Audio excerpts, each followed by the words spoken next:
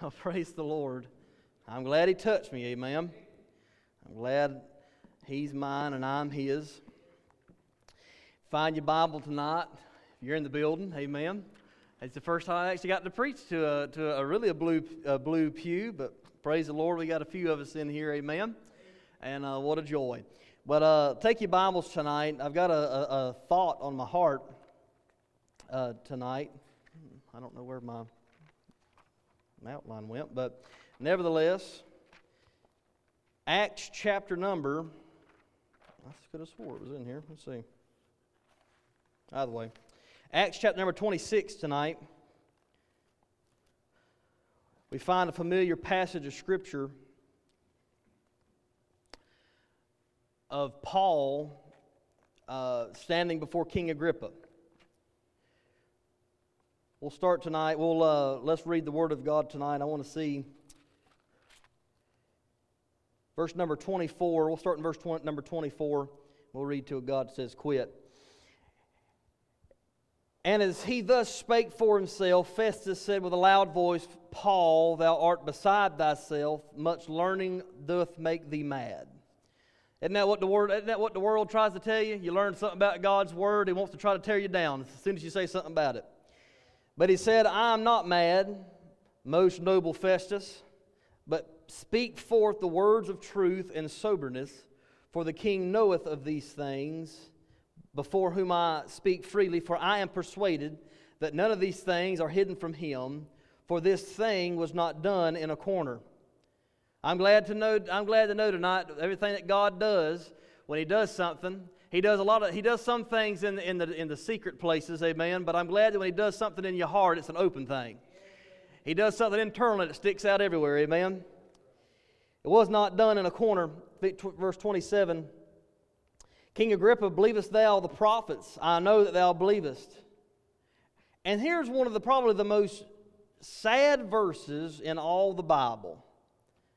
And Agrippa said unto Paul, almost thou persuadest me to be a Christian. Then Paul says, I would to God that not only thou, but also all that hear me this day, both almost and altogether such as I am, except these bonds. Amen and amen. Let's pray together tonight. Father, in Jesus' name, I want to thank you, God, for the privilege it is to stand behind your sacred desk one more time. God, I realize that I am nothing, and God, without you, I would never be anything. The only good thing about me is at my core, and that's the Holy Ghost of God that indwells me. But God, I'm thankful, though in my flesh, God, you can still use me. I pray, God, tonight that you would move me out of the way. My heart is heavy with this message. It has been heavy all week long. I don't know who's watching online. It doesn't really matter to me. But God, I know there's somebody that's potentially lost. And God, I pray, Lord, tonight, Father, that the words that I speak, God, they do not hear them as James Allen's words, but rather the Word of God from the throne of God. I believe you've firmly pressed this into my heart, and I pray, God, what you've put in, you will pull out. I pray that I will speak what thus saith the Lord, not a word more, not a word less. We do not need a message from a briefcase. We do not need a message that was sent by this one or by that one. We need a word from the Lord tonight. And I pray, God, as you speak through me, God, I do move out of the way. And God, everything that's said is loud and clear. And it's spoken into the hearts of those that are here and that are listening. I love you. And I thank you, God. And I just pray you'd move me out of the way. I love you so much. We ask all these things in Christ's name. Amen and amen. Y'all may be seated in the building. Thank you for standing. We find ourselves reading the account of Paul standing before Festus and King Agrippa. Paul gave the most heartfelt testimony before the king. He told of a marvelous light that shone from heaven, a mighty conversation between him and the Lord, and his miraculous conversion. But as we come down to the end of this chapter, in this text, we find where Paul let the rubber hit the road a little bit, and he blatantly and boldly and plainly asked King Agrippa, believest thou? He asked him Very simply, believest thou the prophets? And I love what he did in verse 27. Dr. Green, who I was studying after Oliver B. Green this past week, if you look at verse 27, Paul speaking says, King Agrippa, believest thou the prophets? And did not give him an opportunity yet to answer, but yet said, I know thou believest. I mean, right off the cuff, he asked the question, and he said, I know you have to believe, and you have to understand. King Agrippa was an understanding man of the Jewish culture. He understood what it was to know the Scriptures in that the face value of them. He knew what the Old Testament said about a Messiah coming. He knew all of these things. And so when Paul asked, thou believest, it was almost as if he was trying to not push him into salvation, so to speak, but to get him to say in front of this grand multitude of people that he believed. The statement the king made in the following verse, in my opinion, like I said a minute ago, is probably one of the saddest verses in all of the Bible. You say, why? I thought about some things this past week. Some of the most gruesome things in the Bible. I thought about an event in the Bible such as when the woman, and I can't think of her name, if she was even named, and I believe it was Elisha, that her boy died, and Elisha, it was a sad story. It was a sad story that that the boy died, and the mother was basically said that I've given you our last, and I've done this and I've done that. You're just going to come and let my boy die. And that was sad, and for sure that is certainly sad. I thought about the sad part when Judas sold the Lord for 30 pieces of silver. That was a sad thing. I thought about it was sad when imagine Adam having to go out and bury Abel. I'm sure that was probably imagine Adam seeing something die. I'm sure that was a very sad point in time. But if I may tonight, I got to thinking about this passage of Scripture and how sad it is that a man was given his testimony by Paul of what we know today as probably outside of Jesus, one of the greatest Christians who ever lived. You have one of the greatest Christians who ever lived give the greatest testimony and miraculous testimony that we find in the Bible. And when he was asked if he believed, we find these words that King Agrippa said, almost thou persuadest me to be a Christian. I believe that this is probably the saddest because of the fact that we do not find anywhere in the Bible after this that King Agrippa actually accepted the Lord Jesus Christ as his Savior. And if you go off that and that alone, we find no evidence of his conversion, so we'll have to conclude that just as we're sitting in this building tonight, and as you're sitting at home watching this on your device, King Agrippa's in hell. It's sad because he was right there. The opportunity, God was passing by. That one of the greatest preachers outside of Christ was preaching his own testimony and to a multitude of people, and they shoot him down. Festus shoots him down. And I imagine that Paul, maybe he didn't take much offense to that. I can just put myself there. Maybe he didn't take much offense to that, and I don't believe that he did because of how he addressed Festus. But I believe almost within myself, if I'd have heard King Agrippa say, almost thou persuadest me, it has saddened my heart. So my question tonight, and what's been burning on my heart, is why wasn't the king persuaded? Why did he not accept the facts of the cross, the resurrection of Jesus Christ, and go on to be a Christian? Why didn't he come to the realization that Jesus was who he said he was, and Paul put an exclamation point on it of who he said he was, and he knew what the Scriptures said prior to this time of this event. He knew what the prophets of old prophesied, but yet he did not gather and he did not accept what was being told to him. Why is that? I believe that some of the same reasons that we'll go over tonight that King Agrippa wasn't persuaded is some of the same reasons in 2020 that we're not persuaded. The lost people of this world is not persuaded about Jesus Christ. Number one, I thought about, and I was looking and thinking and praying, and I thought about the pretty possessions that King Agrippa might have had. He was a king. Kings typically were wealthy. They had things. They had material, nice, pretty things. And I like nice, pretty things. I enjoy the things, that you get. Like a car. I enjoy, I don't enjoy driving, but I do enjoy, having a car and these nice things, the new iPhones. And I enjoy this type of stuff. So I can imagine that King Agrippa, he had things. And what God was poured to me this week is the material things he held might have had such a high regard in his life that he said, no, if I give in to that, I'll lose everything that I have. Can I tell you tonight, I have more now than I ever had when I was saved. You say, oh, you got saved at a young age. You're right. I did. But listen, before I got saved, I didn't go to sleep. I didn't sleep well. I worried about dying. I literally would make myself sick attempting to go to sleep. I would worry when it got dusk and the sun began to go down. I was living at Dad's at the time, and I can vividly remember this, saying to myself, my goodness, it's dark. It's getting dark. What if Jesus comes back? I know I'm not ready. Right? So I may have not had these material things, but can I tell you that I don't worry about if Jesus is coming back? Even so, come, Lord Jesus. Maybe He'll blast us off out of this church building tonight. That would be wonderful. But listen, I don't worry about, if I go to sleep, if I get up and Brianna's not going to be there, or my baby boy's not going to be there. I don't get up at night, or in the morning, or in the middle of the night, and check and see if they're there, and worried that if God has taken them.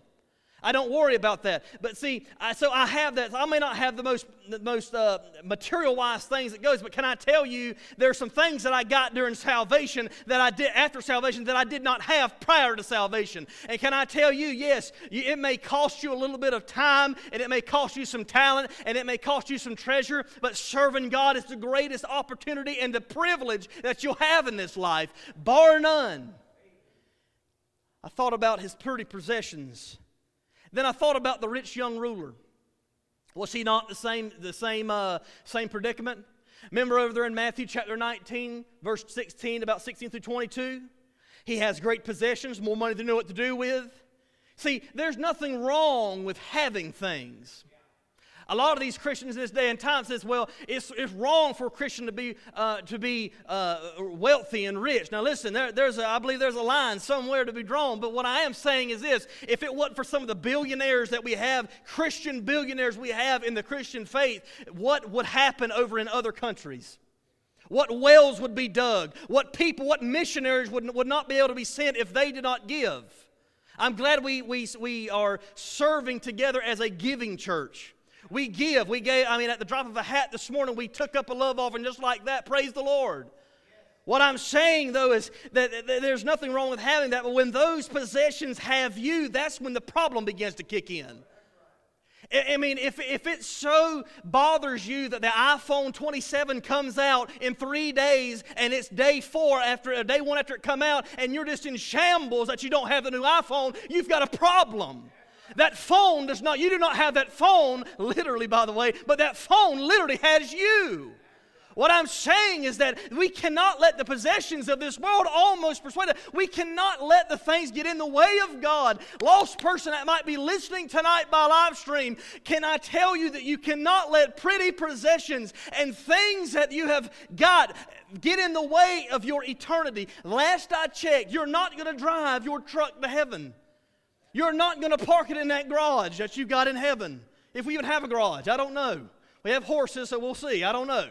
But what I'm saying is you're not taking nothing from this world to heaven with you at all. So why would you let some inanimate object, something that will literally burn up one day, get in between you and a holy and righteous God that reaches His hand out day in and day out and knocks on your heart's door more than we're even probably deserve, but yet you don't answer the call? Why? Because I believe pretty possessions might be in the way. Could it have been that King Agrippa wasn't persuaded to be a Christian because the devil whispered in his ear that if he agreed to become a Christian, all of his wealth would be gone, and he would go from being a somebody with everything to a nobody without anything? Could it have been? Things do not make a man. Things do not make a man, and things ought not define a man. Realize that all possession that you have will burn up one day, and you're not taking any of it to heaven. I believe that today that lost people in this day and time, they're almost persuaded, but what keeps them from jumping all the way in is the fact they might have to give up something that's material to them. Number 2 tonight, I believe the lost person is almost persuaded out of inconvenience. What do you mean? Remember Felix? The Bible said that he was wanting to wait for a more convenient season to get saved. That's what the Bible said he said. 2 Corinthians 6 verse 2. Now is the accepted time. Today is the day of salvation. Proverbs 27:1. Boast not thyself for tomorrow, but thou knowest not what a day might bring forth. You do not know what happens from day to day. Tomorrow, God forbid this to happen, but tomorrow, Bree and I will get up in the morning. We'll head over to Trenton for a lunch for dinner over at her grandparents' house in Trenton. And God forbid this to happen, but I don't know what happens between 542 Hoover Road and whatever their address is, Trenton, Florida. I do not know. I cannot sit in I can have a good idea that the ride is going to go smooth, but I cannot say that for a fact. Why? Too many variables I can't control. See, what do you say that? What did you say that for? I don't know what's happening tomorrow. I don't know if that might happen. You don't know if God might come back in the next 5 seconds. So the fact of the matter is, you're going to wait until it's a convenient time, until you're ready. Can I tell you that when Jesus passes by your heart's door and begins to knock and knock and knock, there's not a more convenient time to release everything in this world, all the chains you've got hung about you, all the things that bother you in this world. The devil's whispering in this ear, don't do it. Why? Because you'll have to get rid of this, and you'll be marked as this, and the list goes along with the roll of toilet paper. But can I tell you tonight, if Jesus is knocking at your heart's door, you need to answer and let Him in, because you do not know what will happen tomorrow. Many people tonight perhaps have an alcoholic beverage to their lips tonight, and by midnight, if not earlier, they won't know who they are. They'll be 12-foot tall, bulletproof, can run through a block wall with no issues at all, what they'll feel like. But can I tell you tonight, you're not guaranteed. You're not guaranteed the next 5 minutes. You're not guaranteed tomorrow. You might drink that drop and it might kill you just like that. I'm not trying to scare you by no means. No one in here. What I am trying to tell you is this. There's a God in heaven that I believe if you're watching this stream, He's a knocking on that heart's door and saying, you know what? What James Allen's saying is right. Not because James Allen's saying it, because you don't need to wait for a more convenient time for you. Listen, you do not come to God on your own terms. It's His terms or no terms, amen. What I'm trying to get you to understand, and I told y'all the pastor last week in the office, I've tried to get this statement together and try to formulate it, but the best that I can remember it is what I said is this. Man does not have the authority to negotiate the terms of salvation. God wants you just as you are. You don't have to take off anything. You don't have to shed the friends first. You don't have to stop the drinking first. You don't have to stop the drugs. Listen, He wants you, because I said it this morning, He saves from the inside out, not from the outside in. And what we need to understand tonight is simply this. He loves you and wants to save you now if He's calling on your heart's door. Man cannot get saved on their own timetable. So my question tonight would be this. Did King Agrippa not get saved, and was he not persuaded? Could he have been like Felix? Could have Agrippa said and decided that right now wasn't a good time? I thought about this. Paul thought Christ would come back when he was living. He really thought that he would see Jesus again before he died. I really believe that. Well, obviously, Paul died. Jesus ain't come back yet. But I thought about this. If Paul thought that Jesus was going to come back in his day, how much closer is he today than he was when Paul was living? You mean to tell me that you're going to take the chance? Maybe it's not a car accident. Maybe it's not. Are you going to take the chance of that eastern sky breaking, knowing that you've heard the gospel of Jesus Christ, knowing that He has knocked at your heart's door and He has given you the opportunity to be saved, and you're going to pass it up? My. What a foolish decision. Could it have been, though, that he, like Felix, decided that this time wasn't a good time to become a Christian? Maybe he wanted to live some more. Maybe he wanted to sow his wild oats. Maybe he wanted to go here and go there and do this. Listen, like I said just a minute ago, my life is full.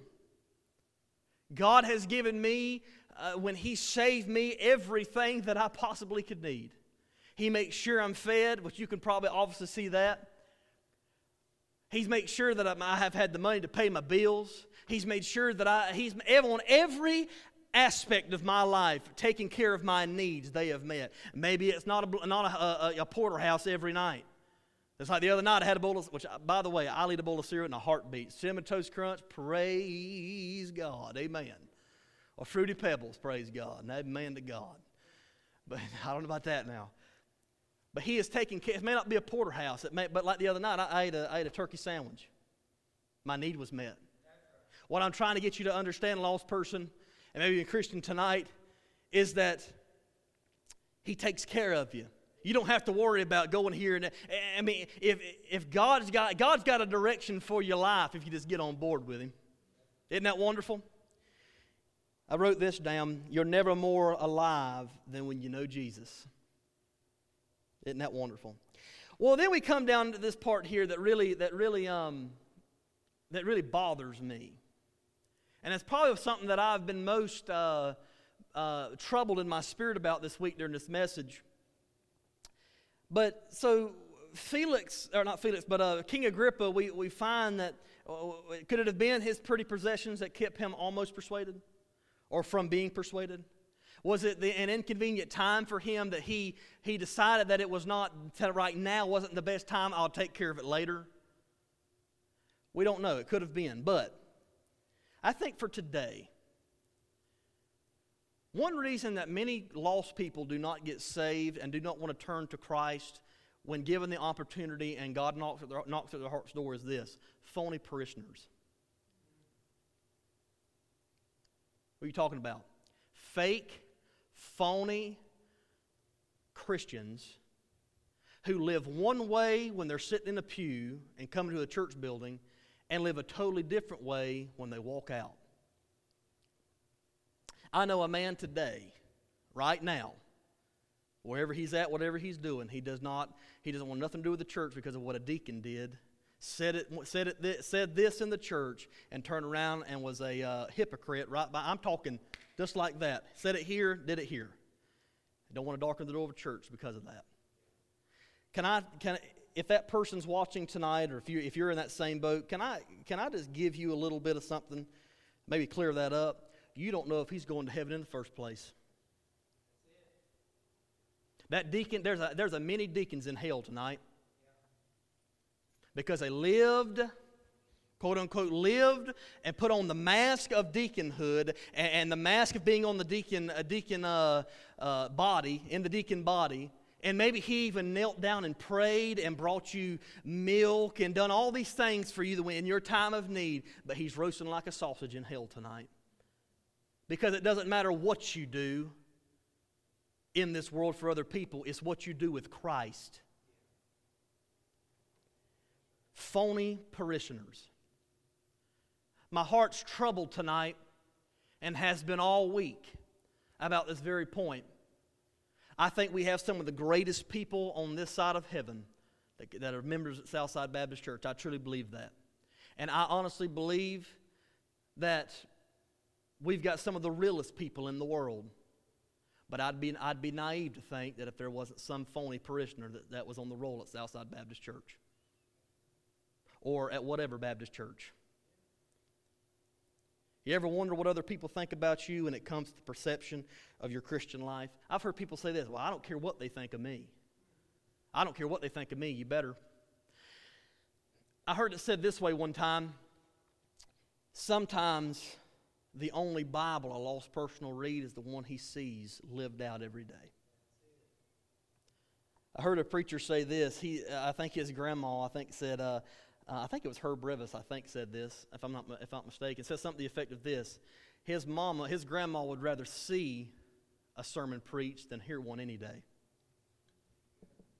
Isn't that true? What I'm afraid of tonight, Pastor Sean, Brother Jack, Brother Greg, y'all, what I'm afraid of is that there's lost people that watch us come to church and we live one way at church. We smile, put the nice suit on. We go ahead and put our best of the best we wear. We wash the car before we come in. We do everything to the T, but yet we leave this place, and in between services we live like hell itself on Sunday. Pastor Sean, you hit something this morning that I agreed 100% with. I do not believe that social drinking is right.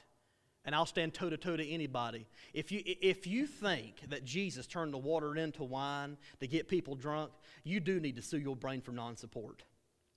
Listen, there is enough Bible to identify and prove the fact that that alcohol should not enter the body into drunkenness at all, or even socially drink it at all. Listen, you mean to tell me that you think I'm witnessing to somebody? I'm going to get on a soapbox for just a minute because it burns me up to see this. You mean to tell me I'm witnessing to somebody every day at work, all right? You're witnessing to someone every day at work. And you want to tell them about the Lord. I love the Lord, and you're witnessing to them and doing this. Well, then all of a sudden you come in, they go to a restaurant, and you got a nice little bottle of whatever it is on your thing. The first thing the devil's going to whisper in their ear, I thought they were Christians. Yeah. Christian people don't drink. What are you talking about? They don't do that type of thing. You don't believe that? Try. Because a testimony, we have to live above reproach as Christian people. We have to be at the point where, listen, we want to be as in line with God as we possibly can. And I don't believe that Jesus walked around, said, you got some water? Let me spike that for you. And boop, there it is. He didn't do that, bless God. What did he do? He came to seek and to save that which is lost. And why would he try to hurt somebody in order to help them in that way? What I'm trying to get at is we have got to stop being phony parishioners, coming to church, living the good church life on Sundays, and then going home and cussing, going to work and cussing and drinking and doing all this sort of sin, all this manner of sin, and come back Wednesday night and think everything's all right. I'm glad to know that we do have an advocate with the Father. But what I'm telling you is this: if there is a lifestyle of that going on, something is wrong somewhere. Tired of phony parishioners. For several months of my life, I lived that way. I'd come to church, I'd put a suit and tie on. It's been years ago now, but I'd come to church and everything would just be hunky-dory on Sunday, and I'd go on living throughout the week just like hell itself. We are to live holy as He is holy. And I'm afraid Christian people aren't doing that anymore. Do whatever feels good. The balances will be weighed at the end. At least I'm saved. Listen, salvation, first of all, salvation is not complete till you get to heaven. Thank God I'm saved and I'm going to heaven. There's nothing that can stop that. When I get to heaven, faith won't be no longer needed, and therefore I can see Jesus, and I physically and really will be able to hug Him if I wanted to, whatever. But I'm afraid that too many Christians in this day and time are a stumbling block to lost people because they do not want to live holy as He is holy. There are many people today who don't attend church because the Christian is one way at the church and the other outside the doors. We need, Brother Danny Buchanan said this, I think, 2 years ago at Oasis. He said, we need credibility. We've got to have credibility in our walk. We've got to have credibility in our talk. When's the last time you walked into a room and a whole manner of sin was going on? They were telling dirty jokes and they were doing this and doing that, and as soon as you walked in, that stopped. When's the last time something like that happened? I'm not trying to beat up anybody tonight. Listen, Pastor Sean says it before, and it's so true. Before we get it, before y'all get it, we get it. Up to one side, down the other. We need credibility. We need some strong-willed people that'll turn away from the cares of this world and live for God like they're supposed to do. You say, I don't know how to live for God. Well, obviously, you're not very familiar with this book. In this book, it'll teach you how to talk. In this book, it'll teach you how to walk. This book, if your marriage is in shambles, this book will teach you how to have a good marriage. Husbands, this book will teach you how to love your wife. Wives, this book will teach you how to be how to love your husband and how the family's supposed to be laid out. This book, Christian at Home, will teach you how to be a good employee at work. This book will teach you how to dress, young person. This book will teach you everything you need to know about life. There's not another book in the world that's one book that can tell it all.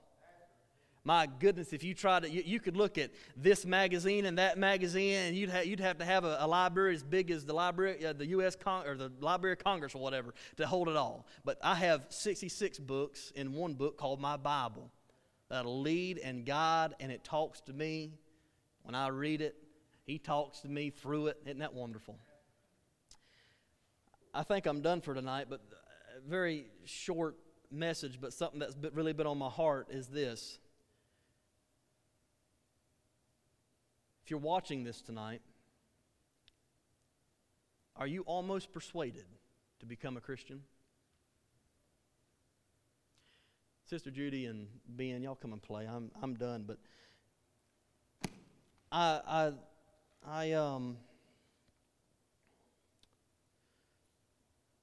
have a burdened heart, Pastor Sean. There's people that I know and love dearly that are holding on to something. I don't know what it is. Truth be known, I don't really care. And I tell you why I don't care. It's because Jesus wants to save them. And all they have to do is just give it up. And what the devil has told you that you're going to have to lose, you might not have to lose it all. Matter of fact, God might give you something greater. We're going to sing tonight, Oh, Why Not Tonight? And if I could leave you with this invitation before we sing is this, why not tonight?